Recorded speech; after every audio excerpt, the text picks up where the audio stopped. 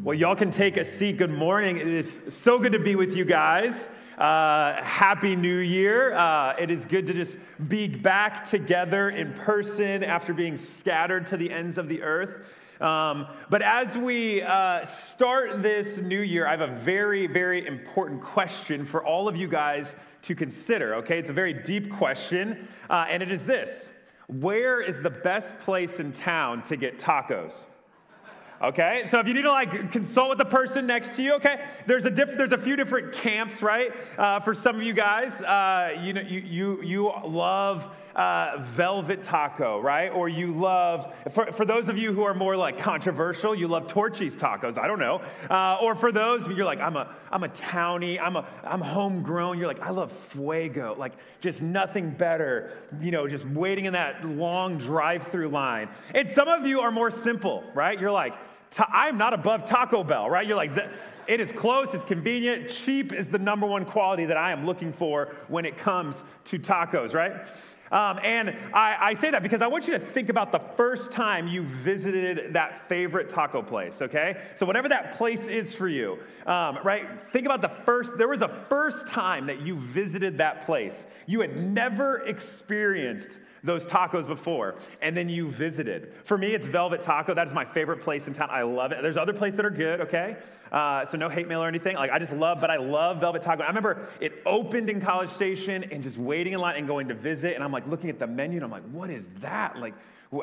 You can make a chicken and waffle taco in the instead of a tortilla, it's like a waffle, sweet, delicious shell. What is happening? And I remember I would go and you eat it for the first time. You're like, my life has changed.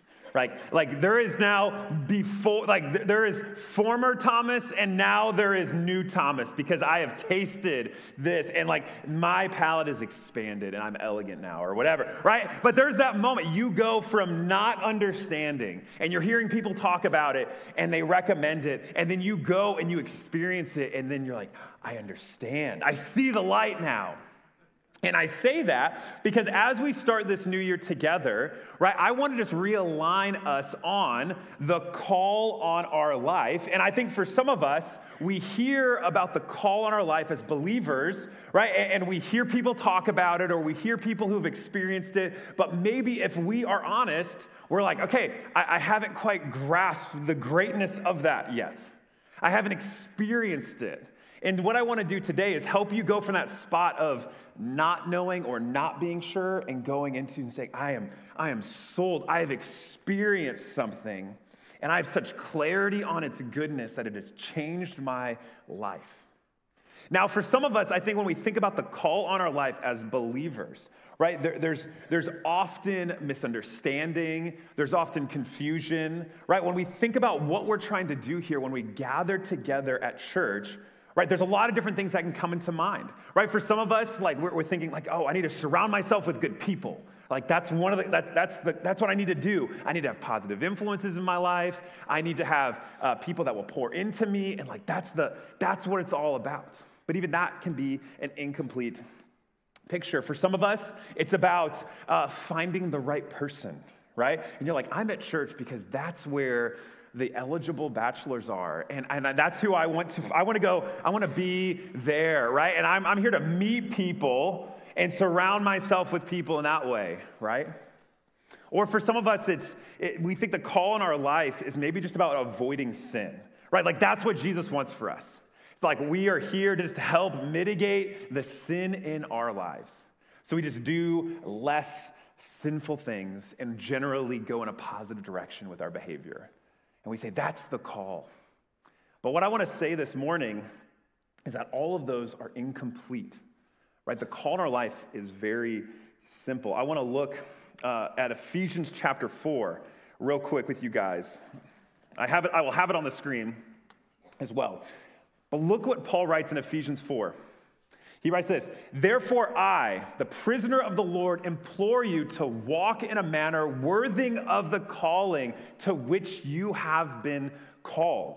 So he says there's a calling that's been placed on your life. There's this calling that the scriptures have presented before you, that Paul himself has put before you, that Jesus has laid before us. And he says, I want you to align yourself with that calling. Have your behavior reflect that calling. Live in light of that calling to which you have been called. So the question we should ask ourselves is this: what is the calling on our lives? What is that calling? And I want to phrase it this way. The call on your life is to be a disciple and to make disciples of Jesus. I'm going to read it again. The call on your life is to be a disciple and to make disciples of Jesus. And that's what I want to talk about today. As we step into this new year together, there's a lot of goals. Some of us are into the New Year's resolution. Some of us are like anti-New Year's resolutions. But regardless, if you're like me, right, you had this break where your rhythms, your normal day-to-day life has just kind of been disrupted as you've been with family and you're cramming like 17 grandchildren in the same house and you're like, I need my personal space. I don't know, right? And maybe we've just lost focus a little bit on what the call on our lives is. And I want to help us just recenter on that as we start this new year together. To be a disciple of Jesus and to make disciples of Jesus. And so if you have a Bible, the main text that we're going to be in today is Matthew chapter 4, starting in verse 18 and going through verse 20. So if you have a Bible, go to Matthew chapter 18. I'll kind of show you where I'm getting this call on our lives. I want to read this for you. Sorry, Matthew chapter 4, starting in verse 18.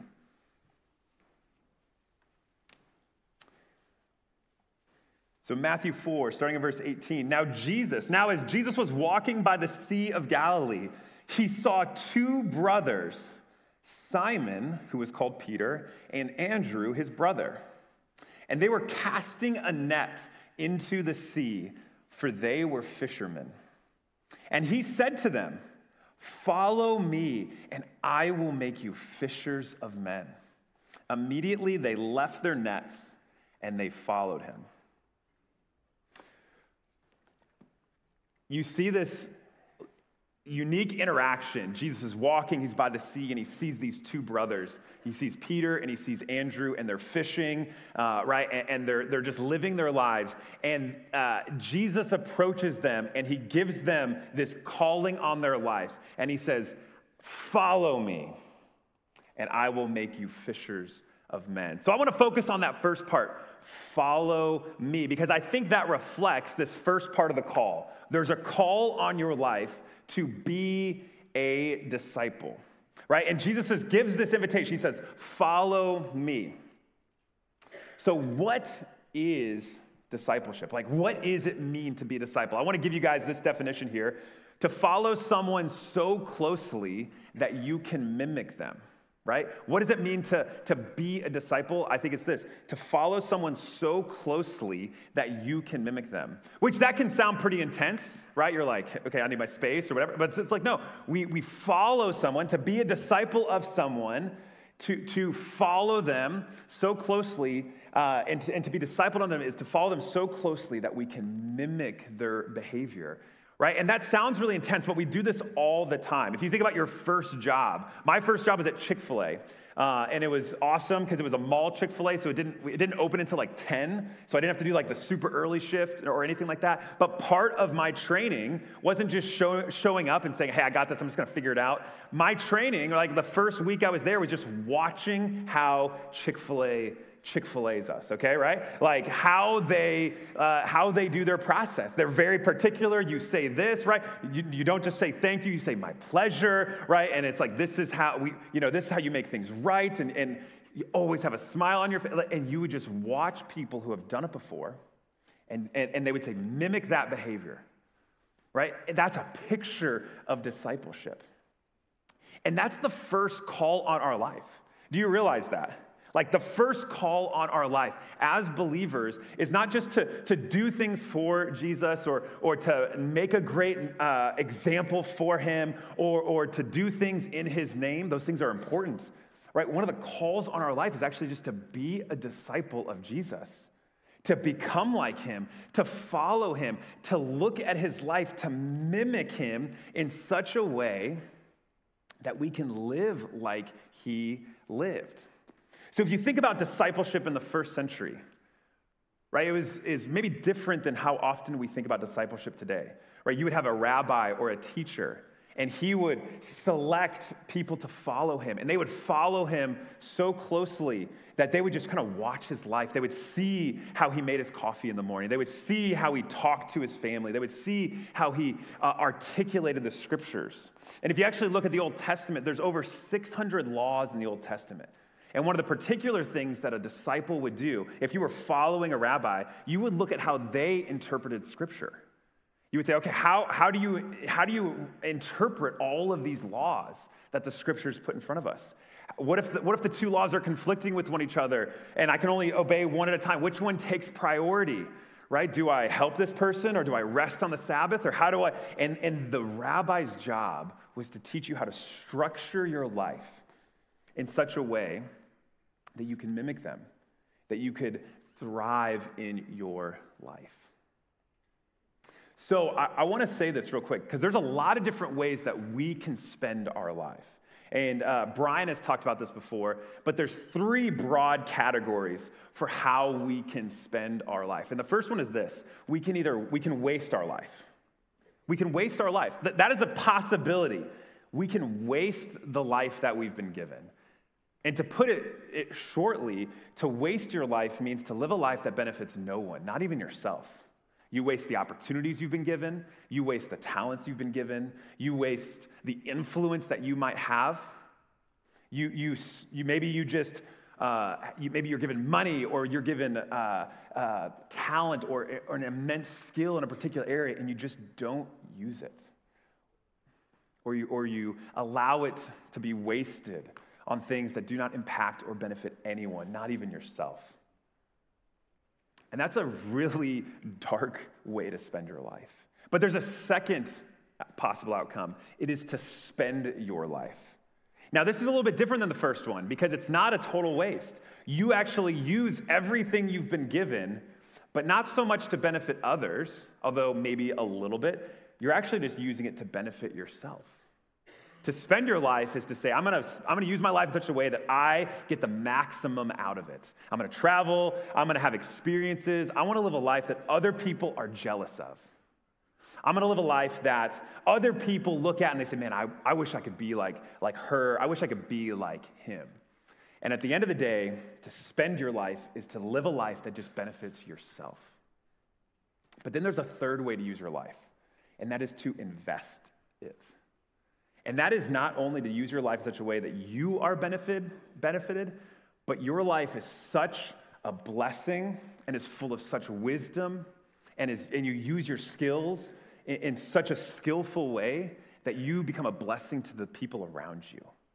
And to invest your life means to live a life that not only benefits you, but blesses and benefits the people who interact with you, where they're not just jealous of your life, but they say, I like being around you because you pull out greatness in me. And you bring joy into the places where you go.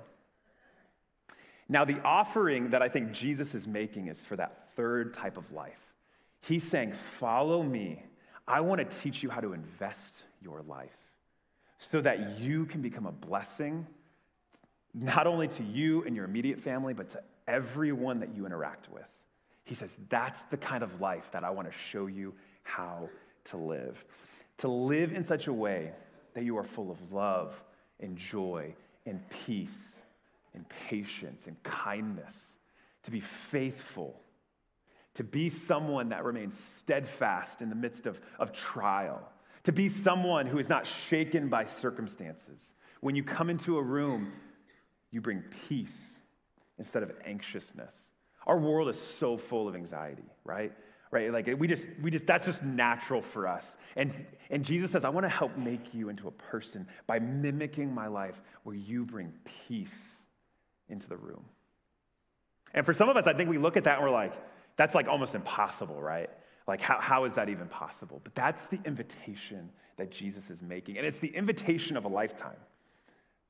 And I think before you today, like as we start this new year, we may have forgotten that that actually is an invitation. That there's this invitation to follow Jesus, to become like him, to become full of the fruit of the Spirit. And we can maybe have to say, hey, I've lost sight of that. I kind of need to zero back in on that message. Again, this is the opportunity of a lifetime. Right? If I was to send you an email and say, hey, we should hang out sometime, you might blow it off because you're like, that's the youth pastor, whatever. Right? If Brian was to send you an email, that might carry a little more weight behind. You might be like, that's pretty cool. Right? But think about this. Like, if like Billy Graham came back from the dead and then sent you an email, you'd be like, you wouldn't be like, well, I'm kind of busy. Like, I got stuff I got to do. You'd be like, I'm going to respond to that invitation. Like, that's crazy. Like, that's a once in a lifetime thing, right? And when we think about this invitation that Jesus is giving to us right now, I think some of us, we're like, yeah, peace, joy, love, becoming who God created me to be. Yeah, but there's other stuff I got to do. Like, I got to, like, my career and my family, and I got to get, like, soccer practice on time. And there's a lot of stuff that can choke that out. And I just want to remind you that this is the invitation of a lifetime. And we need to recenter ourselves on that. So how do we participate in discipleship? Because here's the deal. You look at Peter and you look at Andrew in this passage, and Jesus is physically there with them, right? And he walks by and he says, follow me, watch my life. But if we're honest, right, Jesus is not physically here with us anymore. So how can we learn from Jesus? I don't have this on the screen, but this comes from John chapter 16. This is what Jesus himself said. He said, from verse 7, but I tell you the truth, it is to your advantage that I go away. For if I do not go away, the helper will not come to you. But if I depart, I will send him to you. Which I don't know, that passage has always just landed. It is so difficult for me to comprehend that. Because Jesus gathered his disciples, and he's telling them over and over and over again, hey, I'm going to leave you. And they're like, okay, we're going to follow you, Jesus.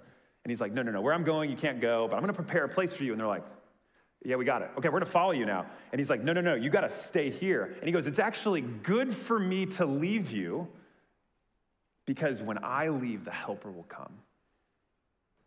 And the helper is the Holy Spirit. And just think about that. Jesus says, I'm going to leave you. So I heard one author put it this way, right? God inside of us, the Holy Spirit, is better than Jesus being beside us. Now think about that. Jesus says it's good for me to go because then the Holy Spirit will come and he will be with you and he will teach you and he will walk with you and he will bring to mind the things that I did, the things that I taught, the things that made, the things that I revealed to you about God. And he says, it's good that I go because the Holy Spirit will come and he will be with you.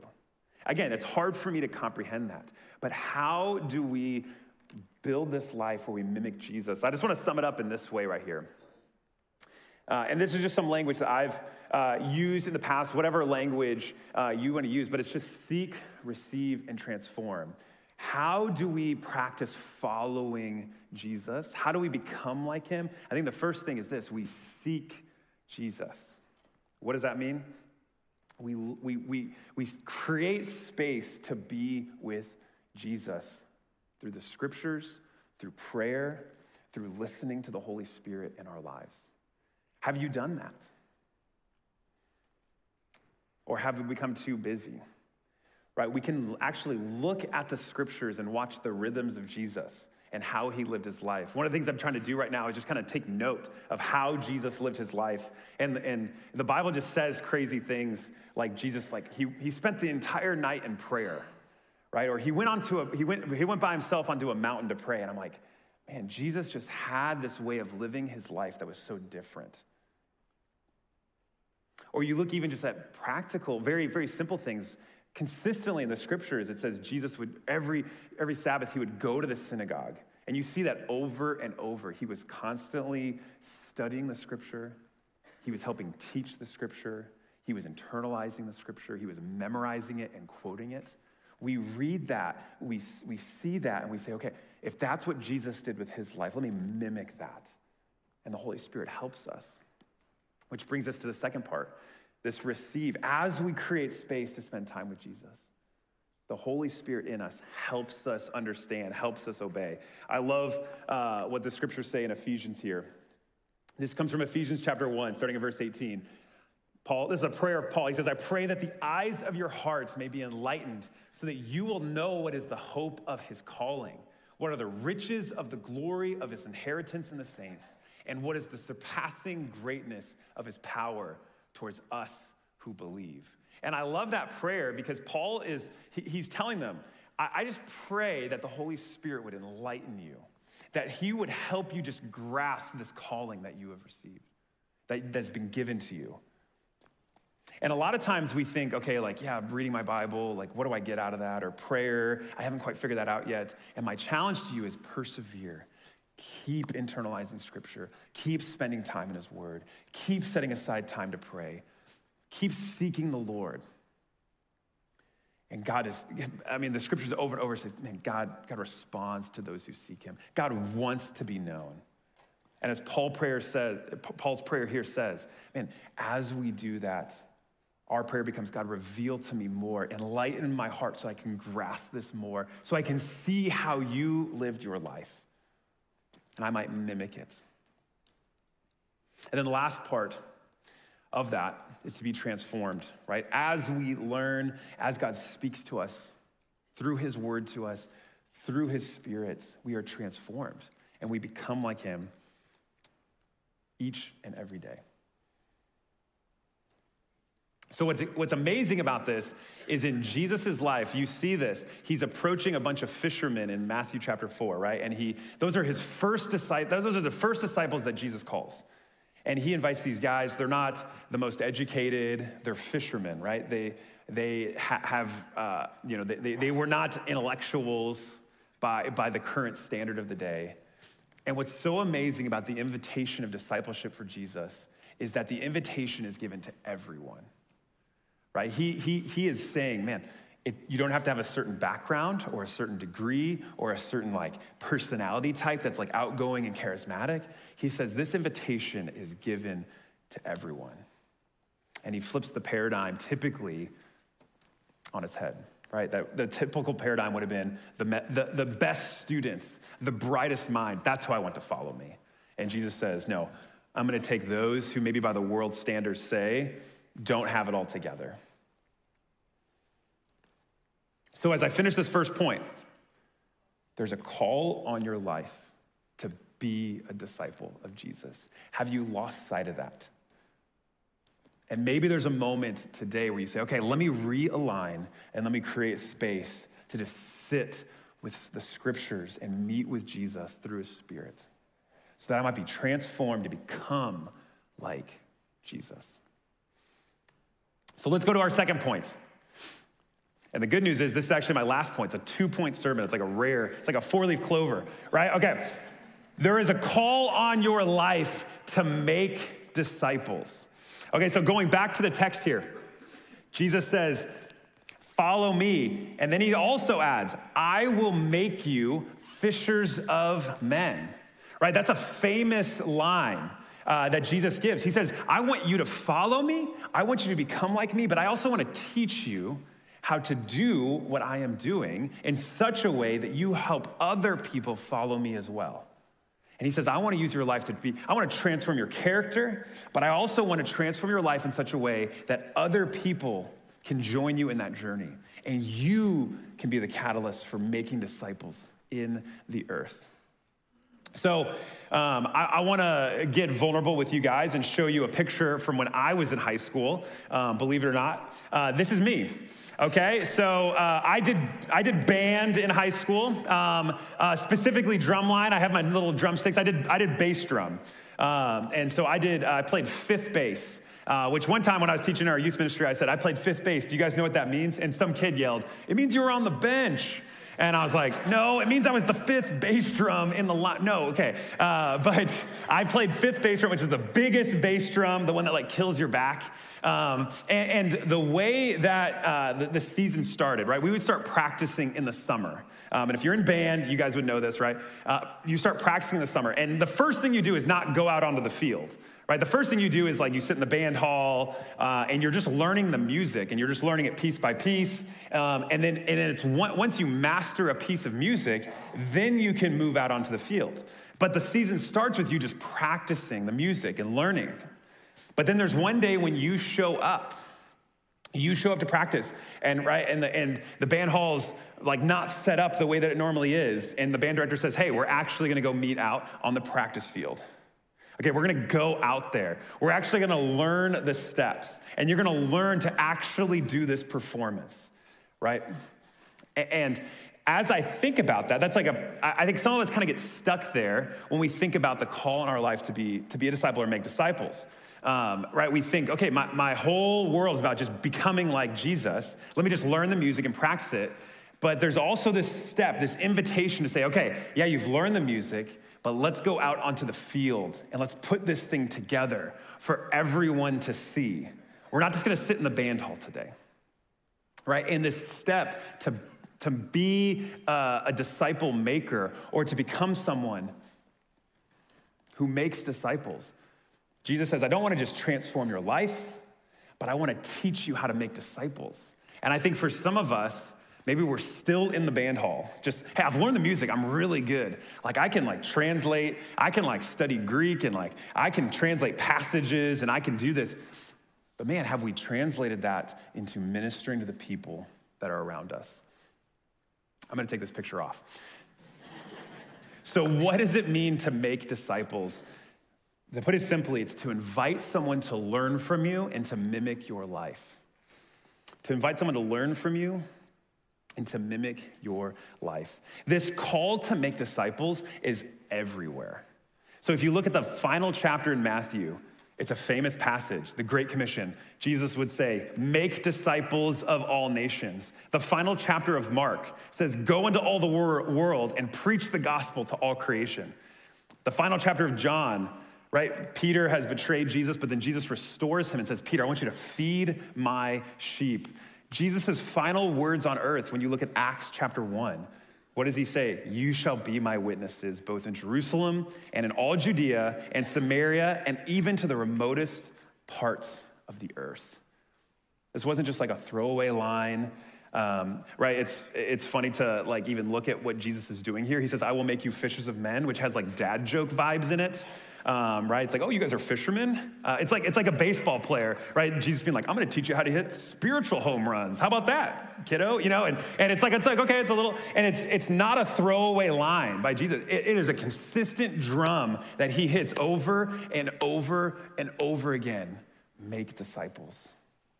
Go make disciples of all nations. Be my witnesses to the ends of the earth. This is part of the calling that we have received. So what I think is amazing is that when Jesus does that, right, he uses his little, I'll make you fishers of men. I think he's trying to say something. He's saying, you guys are currently fishermen, right? That's your skill set. Your skill set is catching fish. And Jesus says, I want to take that skill set in whatever context that is, and I want you to use that to make disciples. And he says, so I'm going to make you into fishers of men. And that doesn't necessarily mean they're going to start a fisher ministry or whatever, but he's saying, I want to take who you are, and I want you to go make disciples. And what's amazing about each and every one of us is all of us have been positioned, we've been given skills and influence. We're able to speak into certain rooms that no one else can. And we are called to go and make disciples. You have a unique skill set and a unique ability to contextualize the gospel for people. I tell this to our students all the time. I work with our high school and junior high students, and they have access, right, to the band halls. They have access to the football locker rooms or whatever, and they have relationships with people that might never come to our church. And they have the opportunity and the platform to make disciples. But so do you. right? I remember I was studying mechanical engineering at A&M. That was my degree that I chose, maybe foolishly, but gritted it out. Perfect ministry degree, right? But I remember being in mechanical engineering, and God just grabbed hold of my life about halfway through college. It just started, I placed my faith in Jesus and really started following him and trying to learn from him and just kind of stumbling over myself saying like, I don't know as much as other people. But I remember just getting with a group of believers and saying, okay, we're in mechanical engineering. How do we influence people in the name of Jesus? And so some of our friends who are believers got together and said, let's just start a Bible study. And we just started studying the word together with guys in our class, with people who never would come to our church or anything like that. And we were able to influence people in the name of Jesus, right? I saw one of my best friends in college come to faith just through conversation, who was also a mechanical engineer. God has positioned each of us with specific influence to say, you go make disciples in the places where I have put you. Look what Jesus says in John chapter 14. Starting in verse 12, he says this, truly, truly, I say to you, he who believes in me, the works that I do, he will do also. And greater works than these he will do because I go to the Father. Again, another crazy line of Jesus where he's like, you're gonna do great things and maybe even greater things than me. And there's debate on what Jesus exactly means. But I think some of the stuff he is tapping into there is Jesus says, hey, I've lived my life. I am going, and there's things that you will do that I haven't done. So if you think about that, like Jesus wasn't a basketball player, as far as I know, right? Or Jesus wasn't the manager at this company. He didn't have access to people in the same way as we do in the 21st century, right? Physically being here. And I think there's some of what Jesus is saying is, man, you're gonna take this message that I've given you, and you're gonna take it to the ends of the earth, into places that I never physically stepped foot in. But what Jesus says is, he's not saying, because you're so awesome. Look what he says. He says, because I go to the Father, that's why we'll be able to do these things. So you don't go in your greatness. We go in the grace of Jesus, who's at the right hand of the Father interceding for us. That is how we make disciples. So I wanna conclude with this. Again, there is a call on your life to be a disciple and to make disciples. And there's a lot at stake here. There's excitement in your life at stake, belonging. There's regret if we pass on this, right? I want you to think about this, right? Think about your 7th grade self. I picture yourself in 7th grade, whoever that was. And some of you are like, don't make me do it. And I'm like, let's go there, right? 7th grade, just picture yourself. Now just imagine if you could visit yourself and say, hey, this is the things that you will accomplish. You will go to high school and you will play these sports and you're gonna go to A&M and you're gonna get this degree and you're actually gonna start this company and you're gonna do these things. And you could go back and tell yourself that. And imagine if your 7th grade self is like, I've kind of like matured to the point that I just want to stop here. I'm just content being 12, right? It's like I have enough skill set here. I'm just gonna stay where I'm at. I don't want to grow anymore. I don't want to get taller. I don't want to learn anything else. I think we would all look at that person and be like, man, that person's gonna miss out. And have social problems, right? And there's gonna be a lot wrong with that, right? We would say there's a lot of issues with that.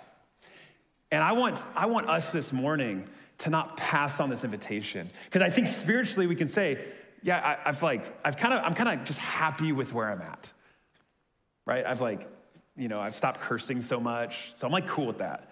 That's a good line. And Jesus is calling us to so much greater. Things that we can't even fathom. There's things that the Spirit wants to do through us. And he's calling us even right now.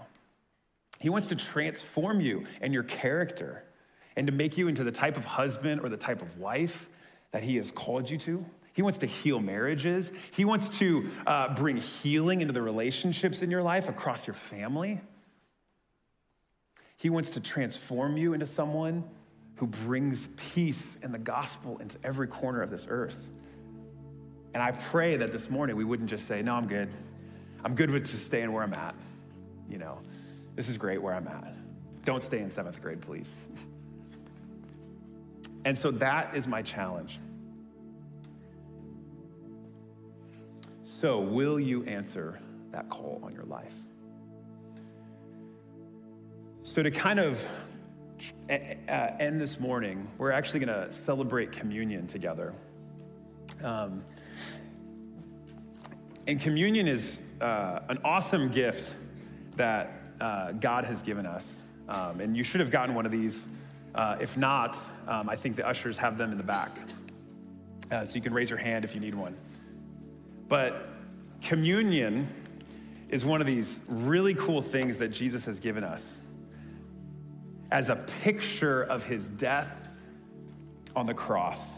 And he gives us the bread and the wine as a picture of just the vividness of his blood and his body that was broken on our behalf. And communion serves as a moment in time where we say, God, let me just reflect on that truth. The reality that Jesus, who is God, became flesh and dwelt among us. He lived, he was perfect, flawless, and yet was killed. And not just killed, but crucified on our behalf. And so as we think about this call on our life, if there's a spot where you say, man, I've lost sight of that call, or I've settled, just confess that to the Lord as we reflect and we remember what Jesus did for us on the cross. And so I want to read to you guys from 1 Corinthians 11, starting in verse 23.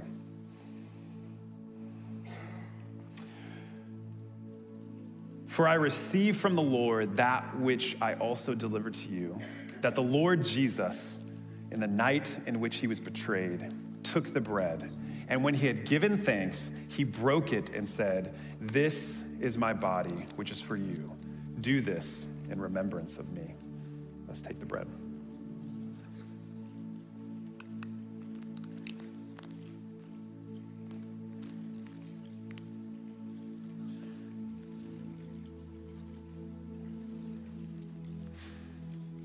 And then verse 25 says, in the same way, Jesus took the cup also after supper, saying, "This cup is the new covenant in my blood. Do this as often as you drink it in remembrance of me."